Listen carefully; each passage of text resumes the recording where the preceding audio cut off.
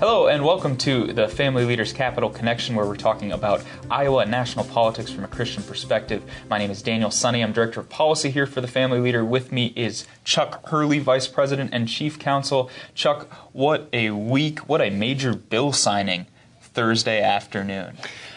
It was really a celebration. We had, over 100 people in the rotunda, I think, many of whom are moms of school children. But primarily, these were young ladies who are participating in sports in high school mainly. But this was Governor Reynolds signing the Save Girls Sports Bill Thursday afternoon. It passed the House last week, if you'll recall. It passed the Senate Wednesday late afternoon, 31-17 as a party line vote. And then Thursday at noon, which is very quick, Thursday at noon, Governor Reynolds was in the rotunda signing. Well, Governor Reynolds was in her sweet spot. She had mentioned last year on national TV that she wanted to sign a Save Girls Sports Bill. Daniel did a ton of work on it. Our organization, several other groups and individuals were involved in getting the language right, because this is a tricky area in the courts. And so we think we got the language right.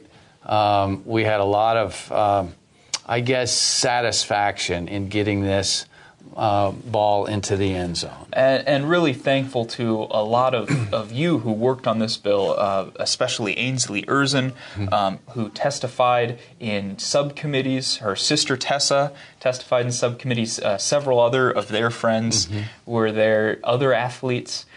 A 12-year-old girl from Boone, who's a wrestler, testified. We're really thankful for what this bill does in protecting girls, protecting women's sports by ensuring males are not competing in women's sports. It's a simple concept, and as Governor Reynolds and many others have said, it's too bad that we even have to pass a law. It's common sense, but because common sense has taken a back seat in some places, biological males are taking awards and scholarships and so on away from girls who really have worked. I'm going to get personal here. I have 6 daughters, 5 of whom participated in a lot of sports, one of whom won 3 national championships here in Iowa in basketball at Northwestern in Orange City and was the top player in the country. And yet I beat her playing one-on-one as an old guy. So there's an unfair height advantage, strength advantage, speed advantage, lung capacity advantage, all those advantages that males have. It's just stupid to think that we would let males compete against girls. And so this was a common sense bill. In female sports. I want to say this was especially exciting for me because I've never been to a bill signing in the rotunda before. So this was my first. It was a big crowd. Usually they're in the governor's formal office, but because there were so many supporters there, she wanted to do it. Exactly. She wanted to do it in a bigger space. And what a week for Governor Reynolds, Chuck. Yes, our governor gave the rebuttal to President Biden in his Condition of the State address on Tuesday night, and by all accounts, she did a fabulous job. She is very articulate, but she's not snarky. She's very strong and gave many reasons why her brand of, I would say, Christian values, but she said, conservative or Republican values are really winning the day around the country.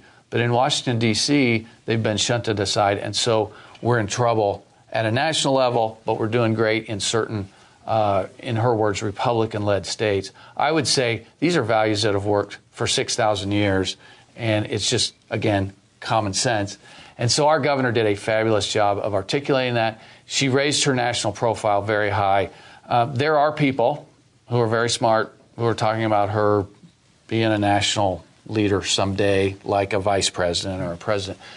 We are so blessed to have our governor in this state. She does confess Jesus as her Savior. She works hard, but she's exceptionally gracious. She is not a mean person. There's no hostility when she speaks her mind. She speaks it with grace and truth. She's a good combination. Yeah, so we're thankful to have her here, and we were especially thankful for her work on Save Girls Sports. Yes. And we should thank a couple others, actually, while I'm thinking about it. Representative Skylar Wheeler, who floor managed the bill, Representative Henry Stone, who did a lot of work on the bill and was a sponsor, and Senator Tim Goodwin, who floor managed it in the Senate. And the legislative leaders, the Speaker, the majority leaders, the President of the Senate, they were all instrumental in getting this moving quickly and well. And this bill had a lot of static in the press. That's exactly right, Chuck. And so they were very helpful in getting this ball into the end zone. We did have some bad news this week, though. We had a gambling omnibus bill that passed through the House on Wednesday, I believe. That bill passed 71-28, which is very disappointing. It did not have enough Republicans to pass on its own. It was a rare situation where leadership was willing to bring up a bill without having enough Republican votes to pass it. It needed a few Democrats. It's we've talked about it before on here. We're concerned about this bill because of how it would legalize paying at casino tables with your phone, which would allow a gambling addict to potentially drain their whole bank account without ever standing up from the table. So there's some questions of what the intent of is in the bill, but the protections that legislators are being promised are just not in the bill. And it would also, as you know, Chuck, legalize gambling on video games, which we're concerned about as it targets a younger demographic. Well, I think it bears repeating that our ministry doesn't agree with the fundamental premises of gambling. And I also think we're concerned about a potentially predatory industry. Oh, definitely. And people who are addicted, who are unable to break that addiction. We did have some other good news, though. We had some other good bills that passed. We had two bills that made it all the way through the legislature, House and Senate, and are waiting for the governor's signature. Both of those bills dealt with Israel, actually. We had one bill on anti-Semitism, one bill on companies that are trying to boycott Israel. That second bill removed those companies from Iowa is no longer going to invest in those companies through pension funds and other things. So those were two important bills. We're encouraged to see them, and both of those had good bipartisan support. You know, so far Israel is still regarded highly by the United States. It's one of our best allies in that really cauldron of the Middle East. And so, yeah, it was very gratifying to see us stand with our partner Israel.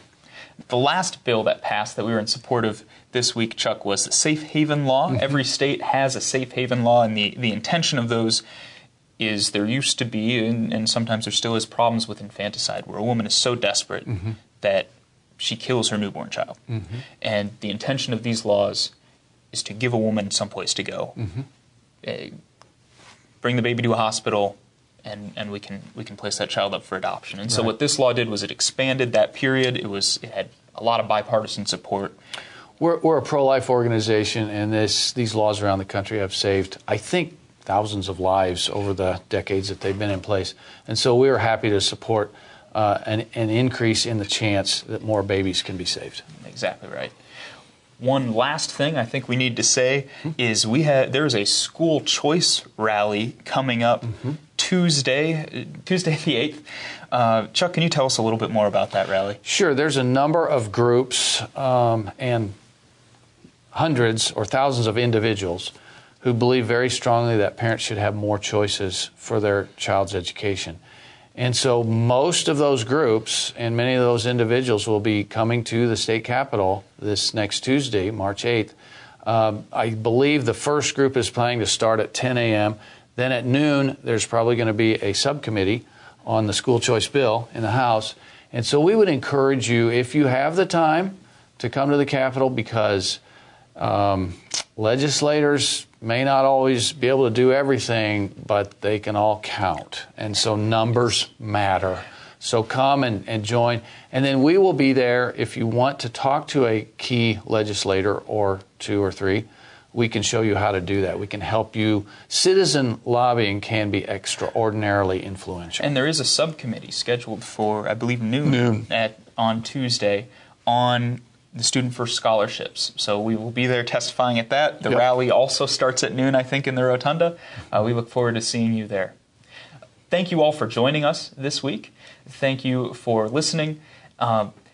If you would like to learn more about The Family Leader, please visit thefamilyleader.com. If you'd like to follow our work at the Capitol, you can subscribe to our legislative updates. The link is in the description. If you'd like to connect with us, you can contact us at info@thefamilyleader.com or connect with us on social media, Facebook, Twitter, or Instagram. Thank you all for listening. We will see you next week. This podcast is a project of The Family Leader and the Family Leader Foundation and is only possible through the generous support of our donors. If you would like to partner with us in our work, please visit thefamilyleader.com/donate.